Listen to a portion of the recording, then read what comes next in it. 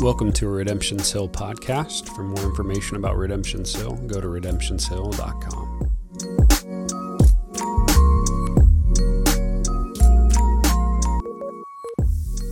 Amen. Be seated. It's good to see you.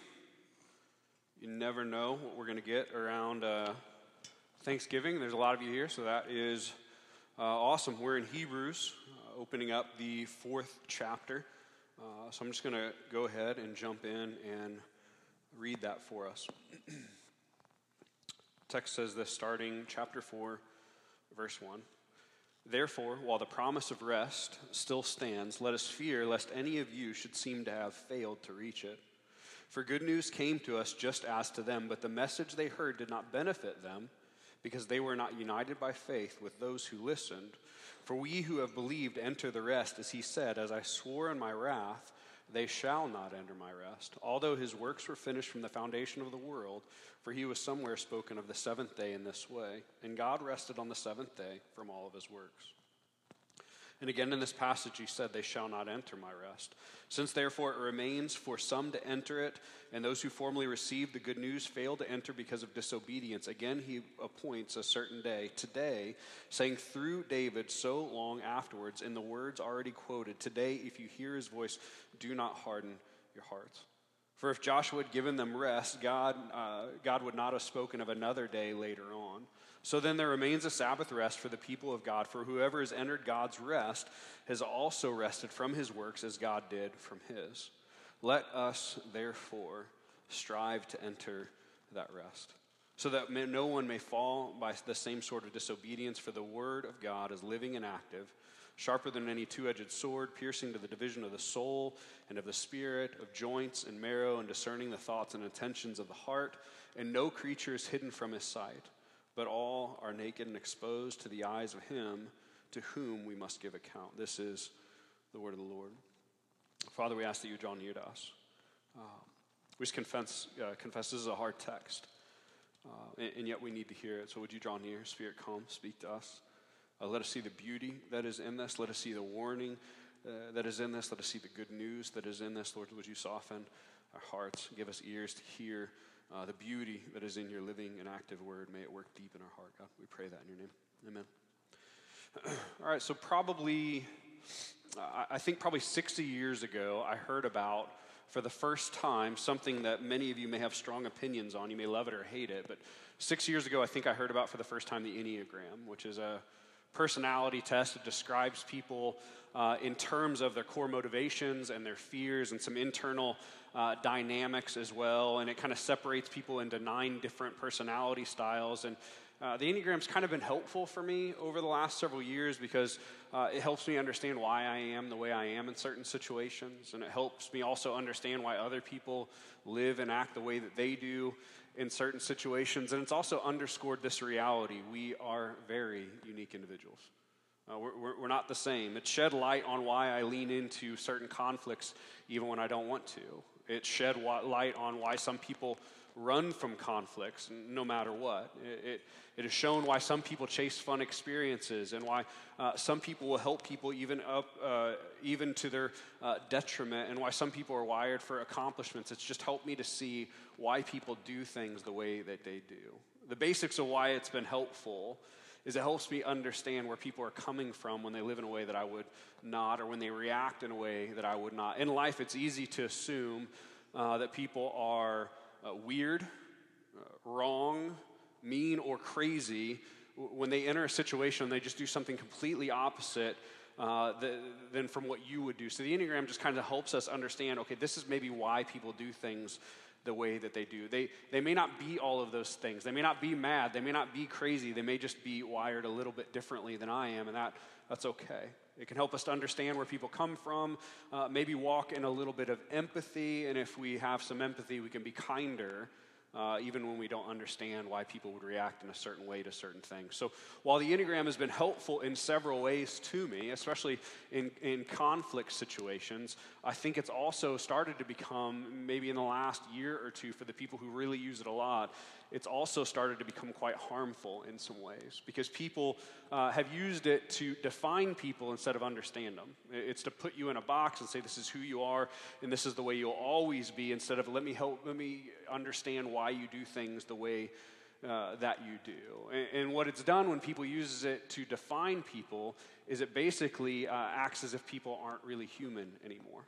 It subdivides people so far into categories that it starts to forget that we're all made in the image of God, that we're wired in certain ways and we have certain needs. And it can hurt the way that we relate to other people because we begin to treat them as if they're not human, just like we are, and even more so as if their core needs aren't the same as everyone else's. This idea of kind of subdividing people too far out has been extrapolated by our modern culture and the rise of the individual self in the modern culture as well. Because in our modern culture, it has been preached that people are not the same at a core level, that we decide who we are, and that we're all kind of islands unto ourselves. And what the author is pushing in this text is a unifying idea. He's pressing a universal need that all people have. He understands we are not all the same. We do things differently. We have some different tendencies and some different proclivities, and yet we are still the same because we have the same core need inside of us. Mainly what this text is going to press out is no matter how you are wired, you have the core internal need for rest for your soul. It's a deep, innate need. We'll all search for it a little bit differently, but we're going to be searching for the rest that only the Creator gives. Augustine said it this way: you have made us for yourself, O Lord, and our heart is restless until it rests in you. Humanity, whether we recognize it or not, we have a deep longing inside. We have a longing for eternity, a longing for the sacred, a longing to connect with and find meaning with and peace in the God of the universe. What Augustine was kind of referencing is that many humans may deny that they need God. They deny that they were created as worshipers to connect with the transcendent. And despite their denial, they can yell it's not true as much as they want. The fact remains they're still wired for it. And so we scour the earth under every rock and every place that we can find to find what our soul needs. And what the author wants to declare in this text is Jesus has what you need. It doesn't matter who you are, how you're wired, what personality preference you are, if you're type A or type B, if you're a fighter or a fleer, it doesn't matter. Christ has what you need because we need the same thing. Nothing else does. Come see and taste the goodness of God. Come find the rest for your soul that you desperately need, that I need. The culture and our minds may tell you that God is trying to steal from you or take from you something good. And the author of Hebrews is reminding you, no, he doesn't want to steal from you. He wants to give you the thing that only he can give you. The rest for your soul that you need and I need. Let's set our footing once again so we don't miss the foundational focus. We've worked pretty hard to try and do this because if you don't understand the foundation of Hebrews, it will not make sense to you. A group of believers had come to a tension point in their faith. They came into the faith gladly, claimed Jesus, started following him as their Savior, but sometime after their claiming of faith, their walking in the faith, they ran into persecution and oppression and difficulty and trial. In other words, their faith all of a sudden became costly to them, and they feel the cost as it's kind of working itself out in their life, and it's left some of them asking the question, is the benefit worth the cost? Is this really a transaction that I want to stick with, or would I be better off another way? Would life be easier, more joyful, more fulfilling another way outside of Christ? Would life be better without Jesus so I can avoid all the tension that I find as I follow him? Their line of question seems to be asking, what is the path of least resistance? How can I find the calmest water, the smoothest road? And yet the author of Hebrews rejects that line of questioning altogether, saying you aren't asking the right questions, the ultimate questions. The question should not be what is easier, what feels simpler right now and right here. The question should be, where do I get what my soul cries out for? Where do I get what I need? In what place do I find what my soul yearns for? Where can I go to find what I ultimately need? Not where do I go for ease, it's where do I go to meet the needs of my soul? Another way to think of it is the original audience is fearful of the implications of staying with Jesus. Like, that may cost me things, and it may hurt, and it may be difficult. The implications of holding fast to Christ and maintaining a faith in him. But the author says you should fear the implications of missing out on Jesus way more. He's warning them and us. There's a far greater danger out there, and it's the danger of missing Christ and missing the ultimate rest that we find in God alone. The author isn't trying to diminish the struggle that the original audience has. He's just trying to make sure that the struggle doesn't eclipse the truth, right? He doesn't want them to be blinded to the greater realities. If we make every decision based on what is easiest for me in the moment, the author is showing us that you quite likely will miss the blessings of God. That is not a good path, and that's not a good trade. Last week, the focus was you're afraid of persecution and hardship in the moment, but you should be more afraid of a hard heart. And this week is you're afraid of persecution and difficulty again, but you should be way more afraid of missing the rest of God that is available to you in Jesus. Again, these are not meant to be scare tactics.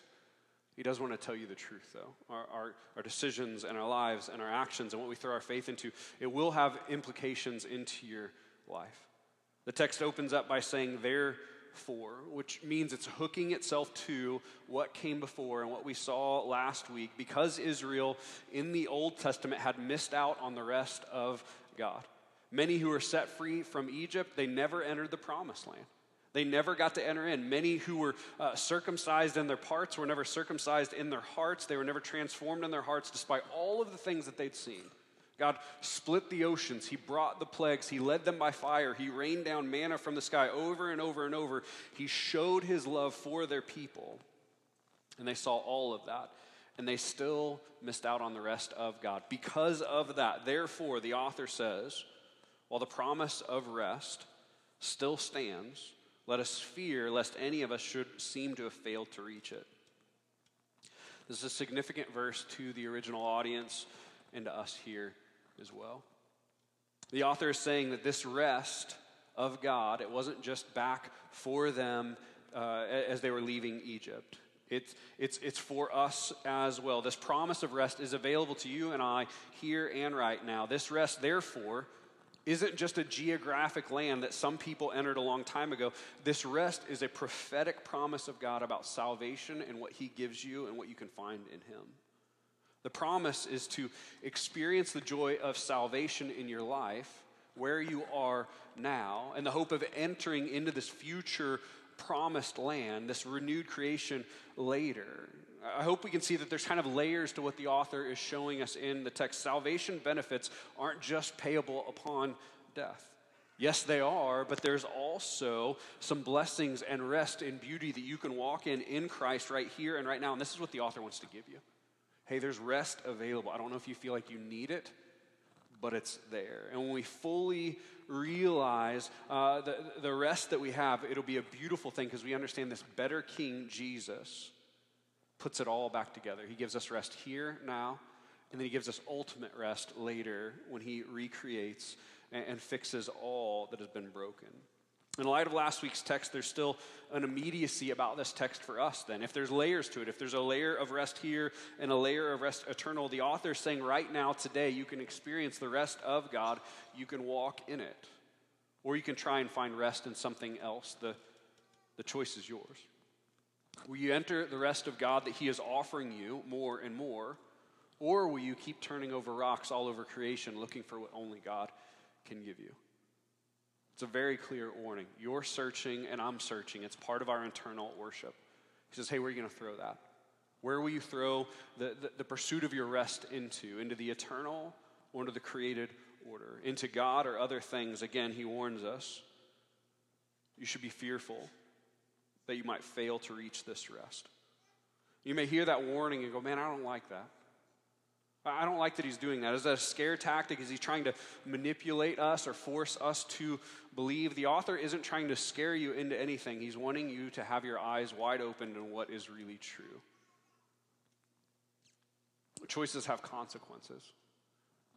The people of Israel didn't fear missing the rest of God. They assumed that they would get it. This is the core issue. They believed that they just automatically were entitled to inherit the things of God because of their family. This is what we hear in verse 2. The good news came to Israel in the Exodus. They were offered the rest, but the good news and the offer didn't benefit them because they didn't put their faith in the good news that they received. They were given the message, but they decided to turn over rocks and look over, for the rest in other places. This is the issue. Proximity to God and God's blessings do not and were never meant to save you. Because you go to a church, or your parents go to church, or your best friend goes to church, or because you're around an MC does not mean anything if you do not put your faith into the good news. The rest of God and salvation only come from the good news and then having faith in that. We enter rest in the rest of God through faith and faith alone, and this faith isn't empty. It leads to a belief in action. The author wants us to see that the wilderness generation, they heard the promises of God, and they heard the offer of the good news as well. Cognitively, they understood it, but they rejected it in their actions. They did not rest in God's promises. They constantly second-guessed God. They constantly were disobedient instead. So faith in this way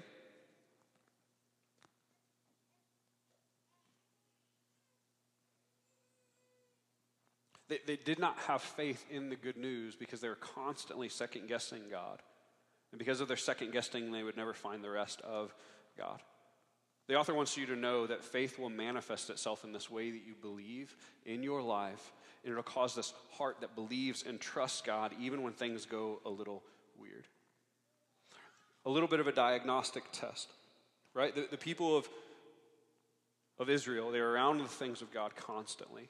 They saw his hand, they saw his blessings, they saw his work, they saw his love. And yet they missed the rest. What can we do with that to kind of diagnose the own heart that we have right now to see if we maybe fall in a pattern that they do? I think asking this question is probably pretty helpful. You have to be honest with yourself as you do. A diagnostic test to see if you're missing the rest of God and you have a problem with belief or unbelief in the moment probably surfaces it if you would ask this question: are you always frustrated? There's just this deep angst that's always there. Are you always disappointed in someone or something? Do you always feel like a victim or like you've always gotten the short end of the stick, or as if it's not fair and it's not good enough and things are always hard and something's always wrong? See, this is what happened to the wilderness generation over and over and over. They felt like no matter what was in their hands, they felt like it wasn't good enough. God literally rained down manna from the sky, and they grumbled about it. Right? This constant frustration that boils in the heart for too long, and we leave it unchecked in our missional communities, like, I just don't want to deal with that. That's the way they always are. This is a clear manifestation of a lack of faith of God and a hard heart. Their constant disappointment was an accusation against God's goodness. It's this low-level thing. They may not be gutsy enough to say it, but it's you're not really good. You haven't done what you should to me. Chronic anger, frustration, disappointment, dissatisfaction is a warning light on the dashboard of your heart, and it's a faith problem. And it'll keep you, like the older brother in the prodigal son story, from entering the rest of God if you aren't careful. We can do great things for the kingdom, and we could be servants, and we could show up, and we can tithe, and we can work in kids' class and do all the other things. And if we're always bitter and angry and frustrated, we may be doing all of that while missing the rest of God with a hard heart as we do it. The middle section of the text is one of the most difficult sections of Hebrews. And just be honest about that, it's tricky. So instead of going through it word by word, what we're going to try and do is we're going to try and take points that the author wants to give us from this text and lean into those. So to pull out a point of the text, Joshua was famous in the Old Testament for leading the people into the promised land. So remember the story. The people of God prayed and prayed and prayed, free us, free us, free us. They send Moses. Moses leads the people out of Egypt into the wilderness for 40 years. And there's this promise, I'm going to give you a land of milk and honey. You're going to be in a better place. And it's going to be this promised land, and it's going to be wonderful. Moses led them out of Egypt, but Joshua was the one who actually led the people into the promised land. He was the one that blazed the trail in, who crossed the river with them into the land of Canaan, into that spot. So the author says if Joshua would have given them rest, God would not have spoken of another day later on of rest. So there remains a Sabbath rest for the people of God. So imagine this. You're a son or daughter of the Exodus generation. They were in the wilderness for 40 years. So your parents escaped from Egypt. You're born. You've heard of this deliverance that's coming and the promise of rest for God's people and this promised land that you're going to get and a new place of blessing. And you finally walk into Canaan, the promised land, after all of these years. And all of you've heard is someday it's going to be good. Someday we're going to find rest. Someday it's going to be wonderful. And you think this promise of rest is complete. The moment that you step across the river, you think it's finished. This physical land is the full promise of God. This new place is a place of peace. There's fertile ground. Our crops are going to grow. We're not going to be oppressed, and we're not going to be slaves here. We're going to do well. We're going to grow fat. This is going to be like heaven on earth. This is amazing. It's perfect. This is the full culmination of everything that we were promised. But the author says that God spoke of another day after this, another rest. What is he saying? Hey, that's not the full promise. There's something else. The better rest than Joshua delivered, the point is another will deliver to God's people later. This means that the land of Canaan, this beautiful land, was not God's highest goal for his people. Even in the Old Testament, his highest goal is that by faith his people would enter into eternal heavenly rest in him. Catch this, the one who would bring them into this new rest. Remember, hey, there's still a promise of rest that you can go into. That's not all. The promise of who will bring them into this rest is a better Joshua. Jesus is the Greek version of Joshua. The whole thing points to him. Even the leader who walked them in, who pointed them into the promised land, who brought them into this thing that they prayed and prayed and prayed and saw plagues and the ocean split in 40 years and manna and fire and all of this stuff. The guy that entered them into that, they're going, hey, there's a much better leader coming. This detail may give you a fresh glimpse into the entire Bible narrative. It all points to Jesus. Many think that the Old Testament and New Testament are like oil and water. They're incompatible. They're incongruent. God's angry here and then nice here. That's not what happens. The whole Bible is filled with the story of redemption that promises of Jesus. From the proto-evangelium, when in Genesis, when there's this message about this one who's going to come that will crush the snake's head, that's Jesus. To the one who will wipe all of our tears away in Revelation, that's also Jesus. It's all about him. Everything points to him. It foreshadows him. It predicts him. Even the crossing of the Jordan into the promised land following Joshua pointed to the better rest that would come from the better Joshua, who is Christ. Into the newly restored heavens and earth that he will lead his people into. How Jesus will lead us into the ultimate rest that the first Joshua could never offer us. Hear me. The underlying question becomes this for them and for us, though. Which Joshua will you follow? Will you follow the one who brings you into a comfortable life in the moment, that Joshua? Because let's be honest, that sounds appealing, right? A comfortable life, land of milk and honey, ease. Will you follow that one? Will you follow the path that this Joshua puts you on? The path of ease? Or will you follow the better Joshua? The Christ who offers you something much better. That message would have slammed into the original audience. Why?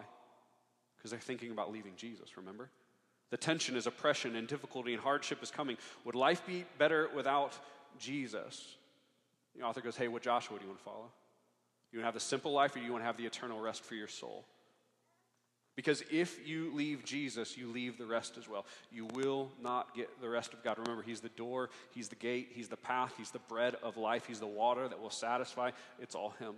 We cannot enter the rest of Christ we cannot enter the rest of God without Christ. Without active faith in him that manifests itself in obedience. And here's the hard part. To walk down that path isn't the easiest path you will find. That's his message. This prosperity gospel, we've done really good at the people who tell you you're going to be rich all the time and say, hey, that's not in the Bible. But we have also infused this other idea that maybe life will be easier than it actually is. I hope you hear the loud question, do you want temporary physical rest or do you want something better that lasts forever? This is the decision facing them. It's probably the question that we face every time we hit a tension point in our faith as well. The author's going to say, when things get hard, dig your heels in. Here's the propensity. What do we feel like doing when things get hard? We feel like running. And the author says, don't do it.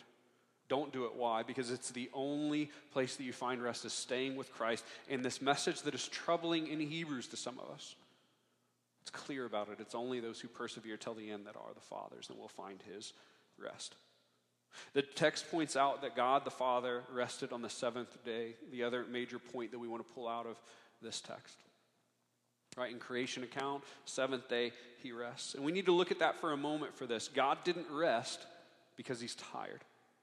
Right, the eternal God didn't kind of get worn out and need to have a breather or a break. He didn't need a Netflix binge day to kind of soothe his heart. He didn't need a day away at the ocean with friends. He didn't need comfy clothes to kind of recuperate from all the hard work that he did. He rested not because he was tired. He rested because the work was complete. That's different. Remember what he says this in Genesis, it is good. It is very good. This type of rest is completely different. This type of rest comes not out of being weary, but out of being satisfied. It's done. The rest that comes in knowing that nothing else needs to be done, that it is complete, that it is perfect the way that it is. A rest that comes in knowing I don't have anything left to do tomorrow. The text says then that there remains a Sabbath rest, this type of rest that God had for us, for the people of God. This rest is still available to you and me. Like God rested after creation, he offers us this type of rest here and now. What does that mean? Like how do we kind of handle that? Well, many people think that they have a lot of opinions about Sabbath, and it's a great thing to talk about, actually. Some still believe that Sabbath is a 24-hour period where we lay aside any work. Some think that the New Testament switched Sunday to the Sabbath, that the day of gathering is what it means to Sabbath properly, where you stop the work and the pursuits that you have, right? The whole Sunday fun day, you're going to Sunday worship day, and you worship the God of all creation. While both of those are good, and we see elements of those all over the Bible. Even the land needs to rest, so we need to rest as well. And we do see later in Hebrews, do not neglect gathering together. They just call that being Christian, not necessarily Sabbath, though. Right here, the author's talking about a different Sabbath, though. A rest from the constant work that you and I try and do to save ourselves and make ourselves lovable. This is the rest that he offers. Notice the text says that a Sabbath rest is available now, so that we can rest.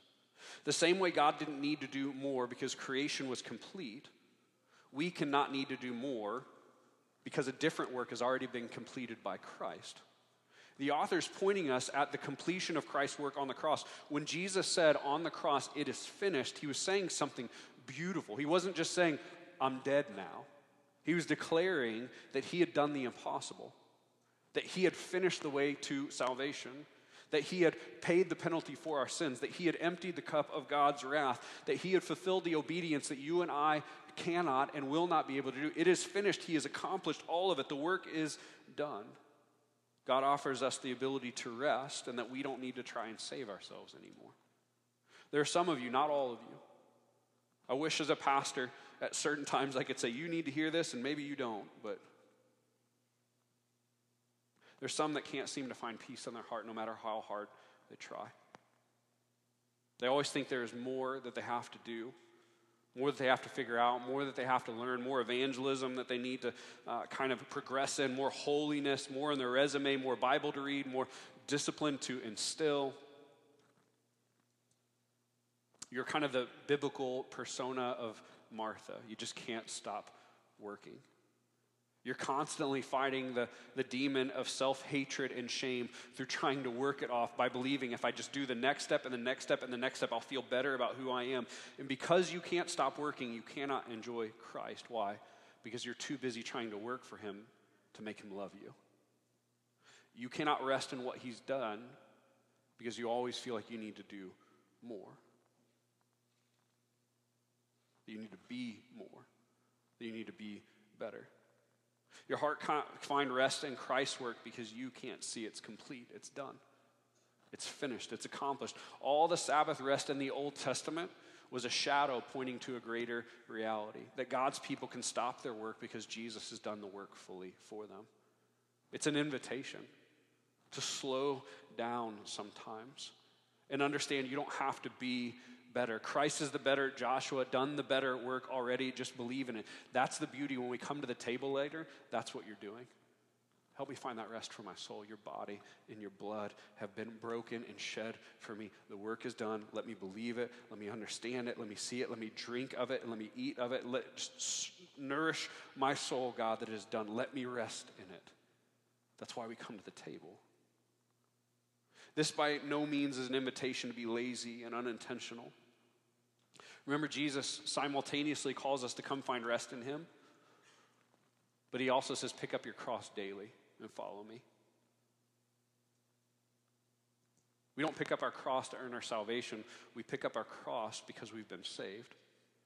If your heart is heavy, if it regularly feels dirty or unlovable, if you struggle to believe that the cross could ever cover your sins, if you doubt whether a holy God would ever accept you, adopt you, or possibly like you, the Lord invites you to Sabbath rest for your soul.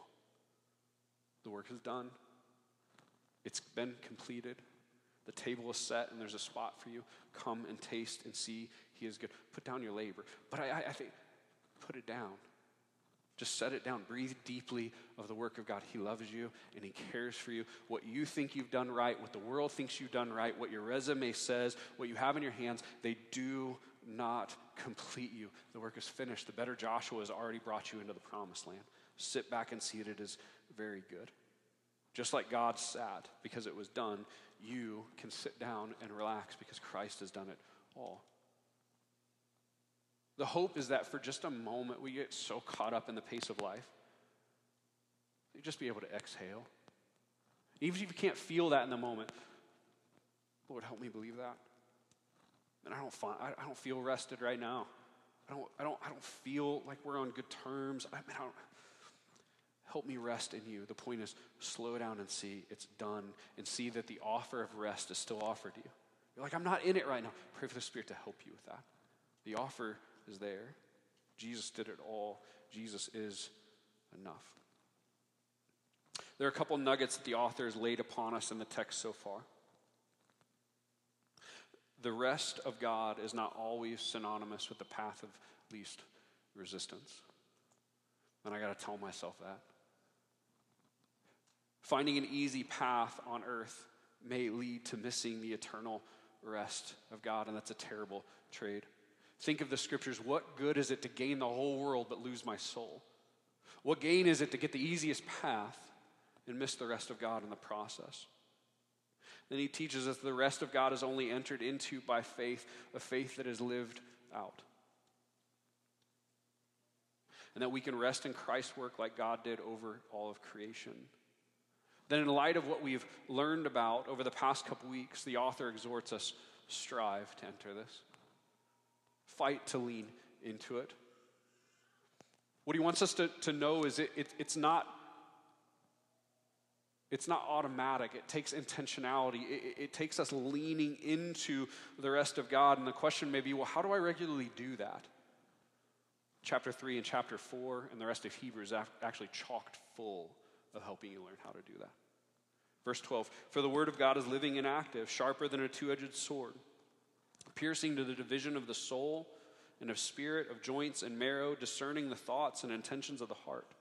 And no creature is hidden from his sight, but all are naked and exposed to the eyes of him who we must give an account. How do we strive to enter that rest? Remember, he says, fear that you should miss it. Strive to enter it. How? How do we be careful not to have a hard heart? Because this directive has been given, I think, 5 or 6 times now. He tells us in verse 12 and verse 13 as you lean into the word of God. The living, active, sharper than a two-edged sword, word of God. Remember what the author reminded us last week: when Scripture speaks, the Holy Spirit is speaking. And that means God the Father is speaking. If you want to strive to enter God's rest, strive to hear God's words. Something is always speaking. Something is always forming you. Something is always begging for your attention and your belief. What you put in has a lot to do with what you will believe. If you want to believe the words of God, put the words of God in your head. That's legalistic. No, it's just the way it is. What you hear the most will form you the most. Do you want the living, active Word of God and the Spirit of God to manifest itself in your life? Then saturate yourself in the Word of God. Why? Because it'll pierce you down to the soul. It'll cut you to the core if you ask it and you let it.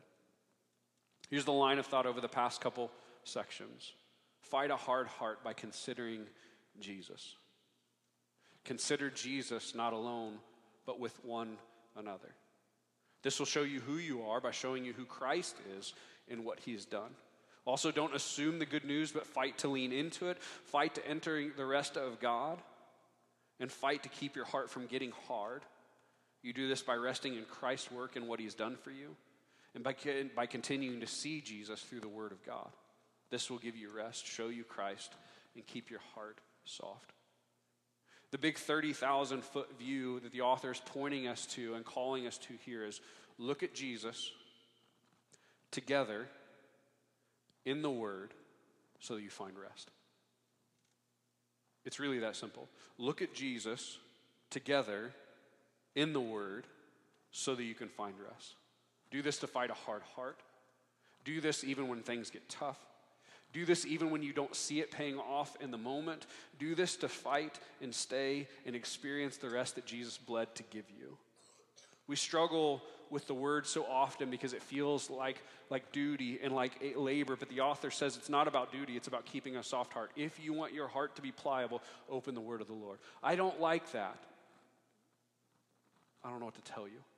The statement I don't like that is a statement ultimately of what you want most. The Word of God will soften your heart. Why? Because it points you to the beauty of Jesus. So fight to stay in it, in community, so that the beauty of Jesus will stay fresh on your heart and your soul. This is what he's saying. Hey, you want to fight a hard heart? Exhort each other in who Jesus is. Encourage each other. Meet together. Read the Word. Lead into the rest of God. Lean into faith together. And ask the Spirit to work and soften you continually. And here's the beauty. And he will. And he will. This is not a word that is asking for your agreement. This is more of exhortation. Hey, this is the way that we're formed. If you want to walk well, look at Jesus together in the Word and find his rest. Band, you guys can come back up. We're going to take communion. 1 Corinthians 11:23 through 26 says this. For I received from the Lord what I also delivered to you. That the Lord Jesus, on the night when he was betrayed, took bread, and when he had given thanks, he broke it, and he said, "This is my body, which is for you. Do this in remembrance of me." In the same way, also, he took the cup after supper, saying, "This cup is the new covenant in my blood. Do this as often as you drink it in remembrance of me. For as often as you eat this bread and drink the cup, you proclaim the Lord's death until he comes." Here's the invitation. You do not have to be a member to take. Your faith just needs to be in Christ in order to come and take. As you come to the table, I don't know where you're at with rest. I don't know if you feel the rest of God, or if you feel weary, if you feel hard hearts just knocking at the door. But it'd be a great time in worship before you come up to the table in song to say, "Lord, help me experience your rest. Help soften my heart. Help me understand that it's finished. I can't seem to rest. I always have to do more. I believe at a deep level that I haven't done enough and that you can't love me. And that, help me." So that's what you come to the table and take your body your body and blood has been shed. And that you even tell that to your own heart, "God, this is your body and your blood. Help me rest in it. Let me see the beauty of what you've done. There's an offer of rest for you and for me, and I need it." I think you do too. So the hope is in worship that you would wrestle with this text. That you would ask the rest of the Lord to become real in your life. If you're dealing with a hard heart and frustration and difficulty, the table is also a great place to deal with that. You don't have to have it figured out. Come to the table and say, "Lord, help me. I need a soft heart, and I've got a hard one. Will you help me see and understand and experience?" And if that's still not enough, ask a brother or sister to pray with you. "Hey, man, I don't know what's going on. I'm frustrated. I don't feel rest. I don't feel joy. I don't feel like exhorting each other. I don't feel rested at all." This is the time that we begin to pray with each other. "God, will you change that?" And I believe that he will do exactly that when you ask. Why? Because he told you he would. "Come to me. You'll find rest for your soul. All who are weary and heavy laden and beaten down, who can't feel the rest of God, come, bring that problem to him and he'll deal with it." And the hope is that we will find true rest in the true Savior who is better than all things. And that no matter how hard it would get, that you would not run the other way, but that you would run at him. And he'll catch you and he'll love you if you do. Would you stand with me? God, I pray that you draw near to us. We need you. And the need for our soul is to find your rest. Lord, I pray that you silence the million things that are offering us rest today. And we'd find it in you. Holy Spirit, would you show some of us that the work is done? May we be able to put down our labors. Holy Spirit, would you pull off shame like an old garment from us? Let us see the beauty of Jesus and what he has done, that we are loved, that we are cared for, that Christ has done a good work. Man, I pray that you walk us into your rest. Don't let us be like the wilderness generation, so close to you and yet so far away from your rest. Draw us in, Father. Let us see the beauty of who you are and what you've done. We pray that in your name. Come, Lord. And give us your rest. May we worship you and see the beauty of who you are. We pray that in your holy name. Amen.